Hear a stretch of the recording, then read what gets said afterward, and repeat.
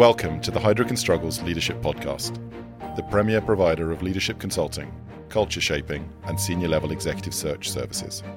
Every day, we're privileged to talk with fascinating people who are shaping the future through their leadership and vision. Each episode, you'll hear a different perspective from thought leaders and innovators. Thanks for listening to the Heidrick & Struggles Leadership Podcast. Hello. I'm Susie Clements, a partner in the Heidrick & Struggles London office and co-managing partner of the Global Financial Officers practice. In today's podcast, I'm speaking to Lloyd Pitchford, CFO and board member of Experian, the multinational consumer credit reporting company. Lloyd is also a non-executive director and chairs the audit committee of Bunzl plc. Lloyd, welcome and thank you for taking the time to speak with us today. Thank you, Susie.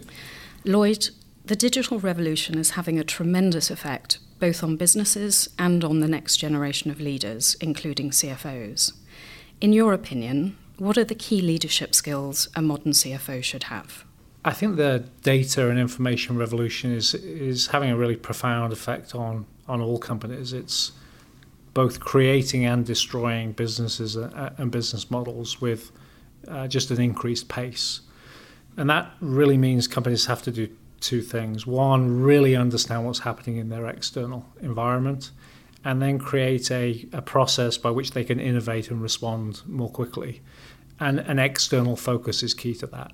Understanding what's happening in your markets, but also technology is more critical than ever. How have your responsibilities broadened beyond pure finance workflow automation?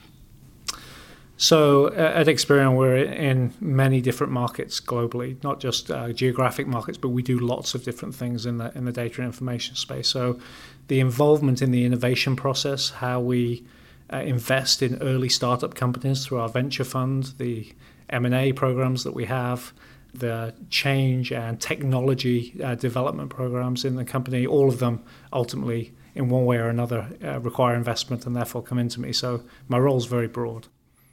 And how is technology influencing the modern CFO leadership development?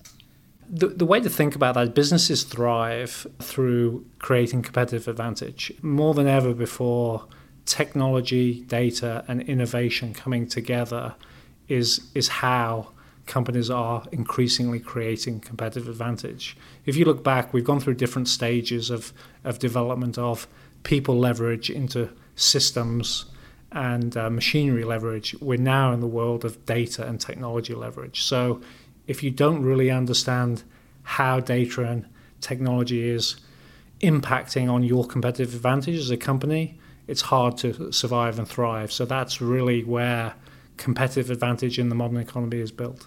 And can you think of some examples to share with us on that?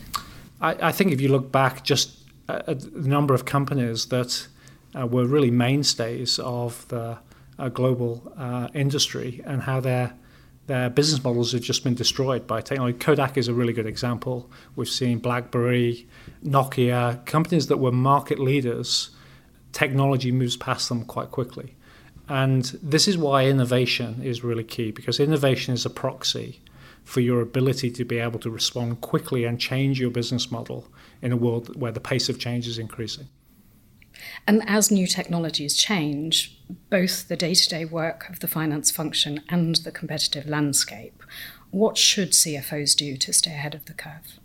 A couple of different things. I think the first is having an external focus. Quite often when you're involved in the management and leadership of a company, it's very, particularly in the finance area where there's a lot of focus on internal process, it's very easy to be drawn to that. But ultimately, it's the external market and your position within it that determines your long-term success. So keeping an external focus is key. I think really deeply understanding performance in that external context is the second. We have this phrase in Experian of trying to get to the truth of performance. And the truth of performance is a really difficult thing. If you're growing 10%, that sounds good. If you are in a market that's growing 20, 10 doesn't sound too good. If you're in a market that's growing 20, your main competitor is growing 5, that sounds better. What is the truth of performance? And that requires a really deep understanding of not just your internal performance, but your position in your markets. And how do you get to that? By looking at the external market? Lots and lots of data. Integrating lots of different data points, being continuously scanning for new pieces of data that tell you that perhaps your market shifted, being ever driven to make sure that you're not complacent about your position in the market. Just when you feel great is often the time when your market's just about to shift. And how are you innovating in the finance team in Experian?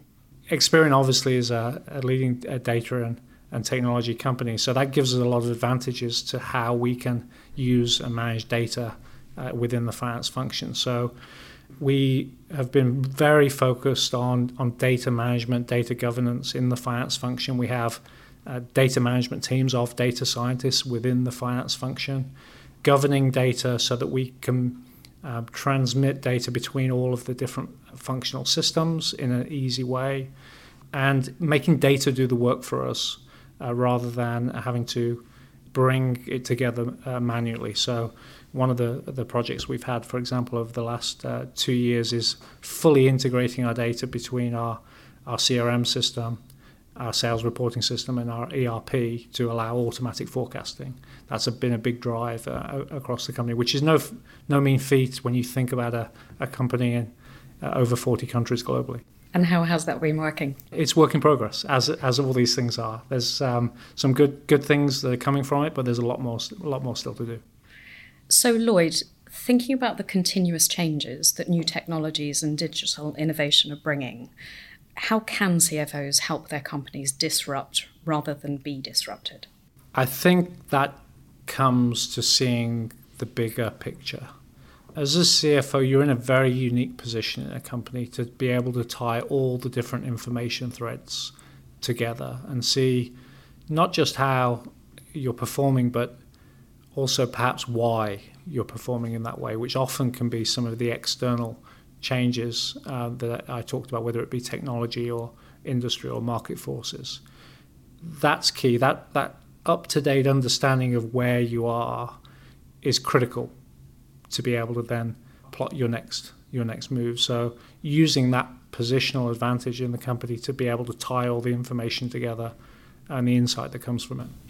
A recent McKinsey study shows that in this moment in time, CFOs have more than ever before the opportunity to act as a leading change agent within their companies.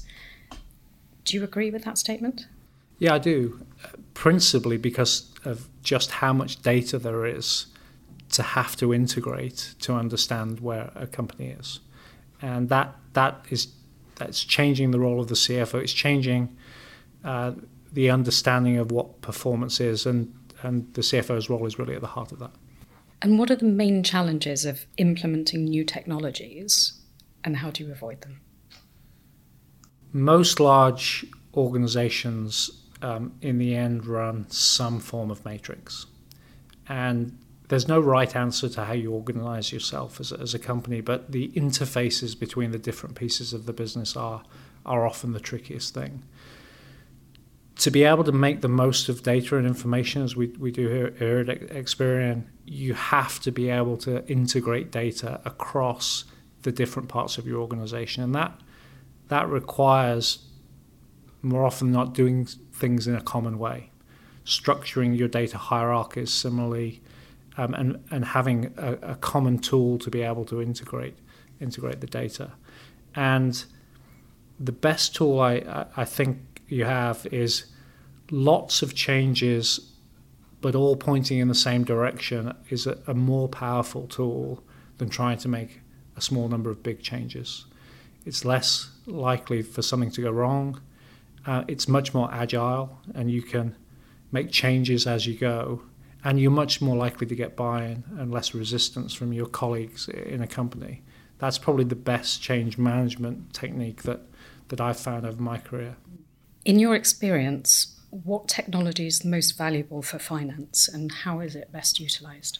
I think the thing that adds most value in a finance organization is ultimately the intellect and leadership of the finance team. That is not a technology, but it's the most important thing that you leverage. But in terms of most recent technology, the ability for data to be portable. It used to be if you had multiple systems, you had to integrate them with hard-coded pipes. With the introduction of modern technology around API layers and how you can draw data together, it makes it portable in a way that it hasn't been at a much lower cost and cost of change than you've seen before. And that really is transforming how the different enterprise systems get tied together.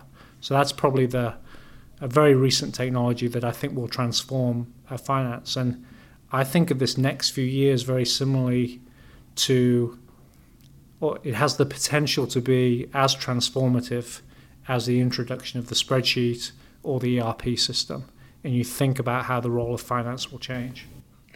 If you were to give one piece of advice to future leaders about what they most need to do today to thrive, what would that be? I think in the early stages of your career, you pick up both skills and experience, but the skills are the most important thing. And you pick up skills when you're out of your comfort zone. So my advice to members of the team here at Experian is always to throw yourself into situations and roles that are constantly out of your comfort zone. That's how you'll grow as an individual. And what you find later on in your career is it's that bedrock of experience that you fall back on and rely on because you're mostly out of your comfort zone most of the time. So it's good to have got used to that earlier on in your career. Lloyd, thank you for making time to speak with us today. Pleasure. Thank you, Susie. Thanks for listening to the Heidrick & Struggles Leadership Podcast. To make sure you don't miss more future-shaping ideas and conversations, please subscribe to our channel on the podcast app. And if you're listening via LinkedIn, Twitter, or YouTube, why not share this with your connections? Until next time.